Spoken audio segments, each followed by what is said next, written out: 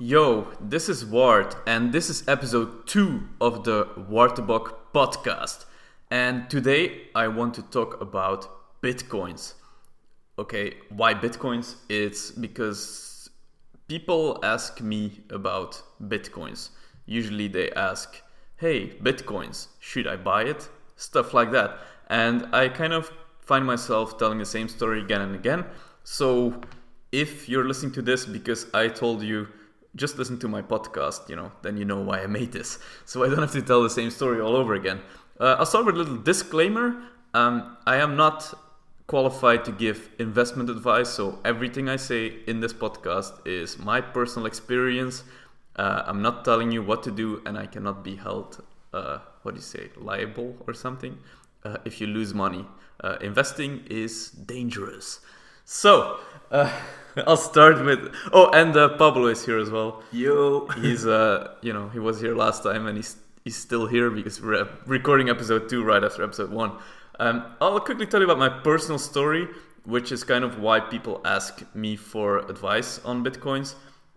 Back in 2013, I invested in some Bitcoin and I transferred money to Japan, to the Japanese exchange or a Japanese exchange. And I, was like some money and was sitting there. And at some point I was looking at wait a minute, how do I get my money back from here? And it was not super clear how to, transfer my money back to euros or dollars or something. So I decided to spread my risk and I sent some money to the Chinese exchange. And a couple of days after I did that, actually the Japanese exchange got hacked, or it was like some DDoS attack or something like that. And it went bankrupt. And I'm still getting emails actually in Japanese, these characters about my investment back then. But I guess that money is gone. And then the money was on the Chinese exchange, and some time ago the Chinese government kind of closed this exchange, I guess.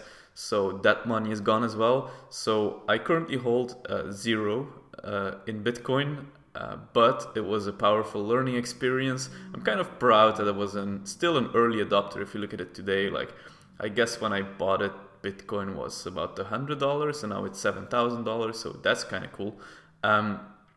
But what I want to tell you is, I think there's 2 or 3 main things about Bitcoin that you need to know. The first one is, you may have seen, one of the reasons why you might want to invest in Bitcoins is because you've seen this article about some guy who put some Bitcoin on some memory stick, forgot about the memory stick, found the memory stick again years later, and now he's a millionaire. Now, that's a cool story, but it's not going to happen to you. And the reason why is, the key point is that the guy lost the memory stick. Everybody has their how much heat can you take, So I think when you're going to invest, let's say you have 100,000 euros to invest, and you decide to invest 90,000 of the 100,000 into traditional investment assets. So there might be an ETF or some corporate bonds or whatever. So you invest into that.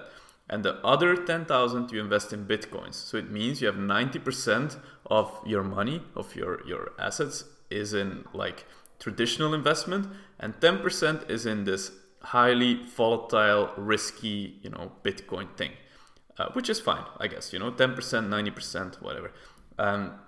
Now, sometime later, a couple of months or years later, you check your investment, and it turned out the 90,000 you invested in the traditional asset classes, it grew to 100,000, well done. But at the same time, the Bitcoin went from 10,000 to 100,000 as well. So now you have 100,000 in Bitcoins and 100,000 in corporate bonds, for example.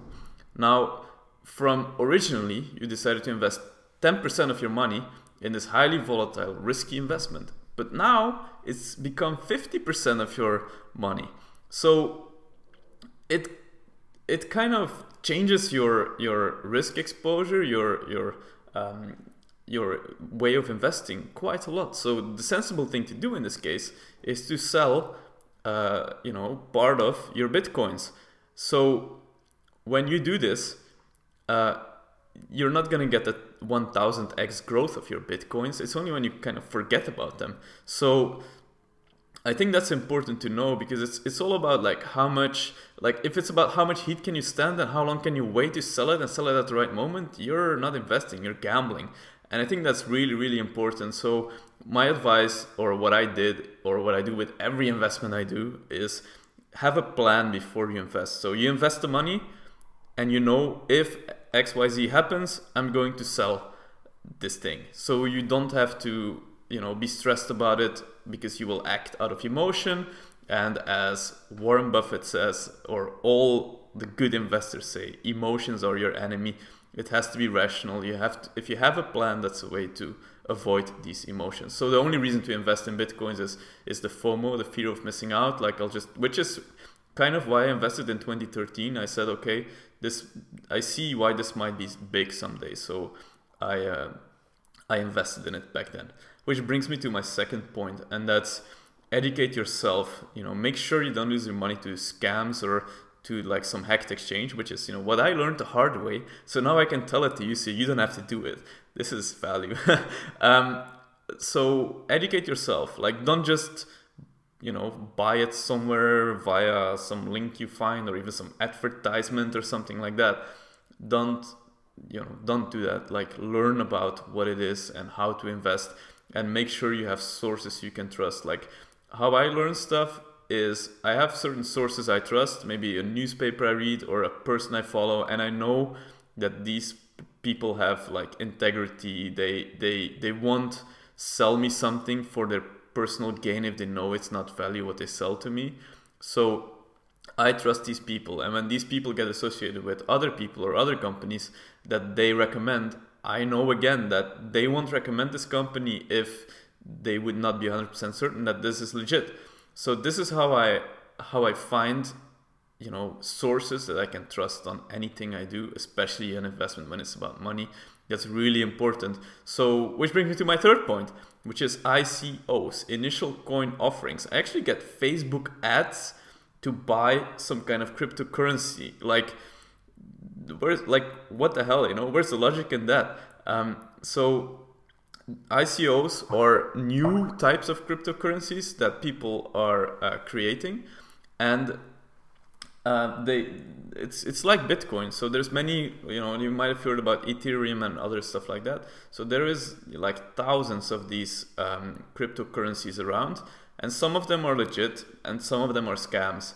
But none of it is regulated, and that's the important part. When you go for an IPO, so an initial public offering with your company, and you go to the stock market, you need to have certain data about your company that make it clear to investors what you are about and all of these things.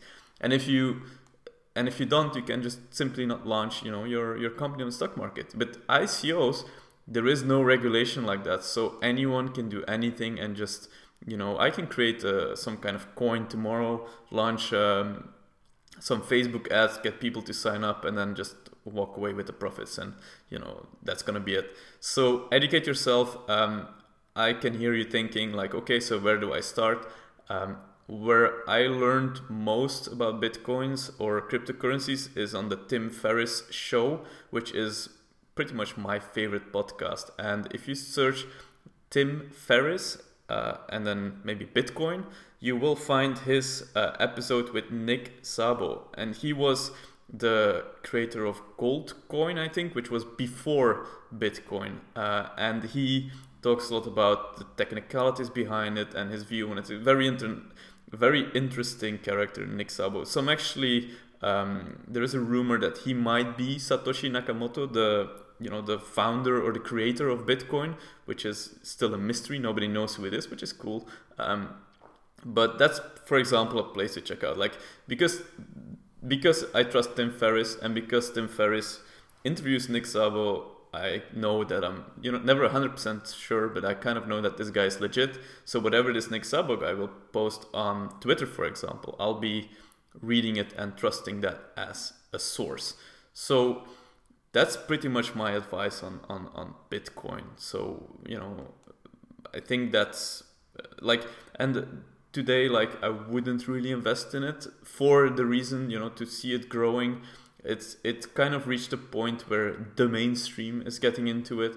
And also keep in mind that the easier it is to do something like that and to buy something like this, the more dangerous it's going to be. Because it used to have this, I had to send money to Japan. Like who does that? Send money to Japan to create an account and everything like that. Like, because it's so difficult, there's like room for growth, and the easier they make it for you, and it's like the new coin or whatever. I'd be very, very careful with that. Is it gonna grow? Is it not gonna grow? Nobody can time the market. If you can, you're gonna be a billionaire. So nobody knows. I think you need to look at it as neutral. Like, there is chance that there's gonna be some bubble. It could be that there's never gonna be a bubble. Nobody knows, and that's about it. I think about the Bitcoins. Please let me know what you want to hear in this podcast. So this was episode 2. I'm planning to do one every, week maybe, but I don't want to pin down on, every Friday there's a new episode. Like, I don't want to do that. I want to keep it kind of free for myself. So if I know something interesting to talk about, I will talk about it. Please send your questions. I'm on Facebook. You just find Wartebok, or you find the podcast. I guess we'll have it everywhere, like iTunes, or I listen to Overcast, by the way. They have something called Smart Speed, which means that the spaces, like when I'm not talking, they kind of cut that out, which gives you like a 10-minute podcast will take you 9 minutes to listen to because of this. So you gain an extra minute of your life. You can also listen in like faster speech and stuff like that, which you can do everywhere. But I like this Smart Speed idea. So please subscribe wherever you get your podcast. If you think this is interesting, please share it. If you have any comments or questions, find me on Facebook and let me know. Thank you for listening. This was Ward. See ya.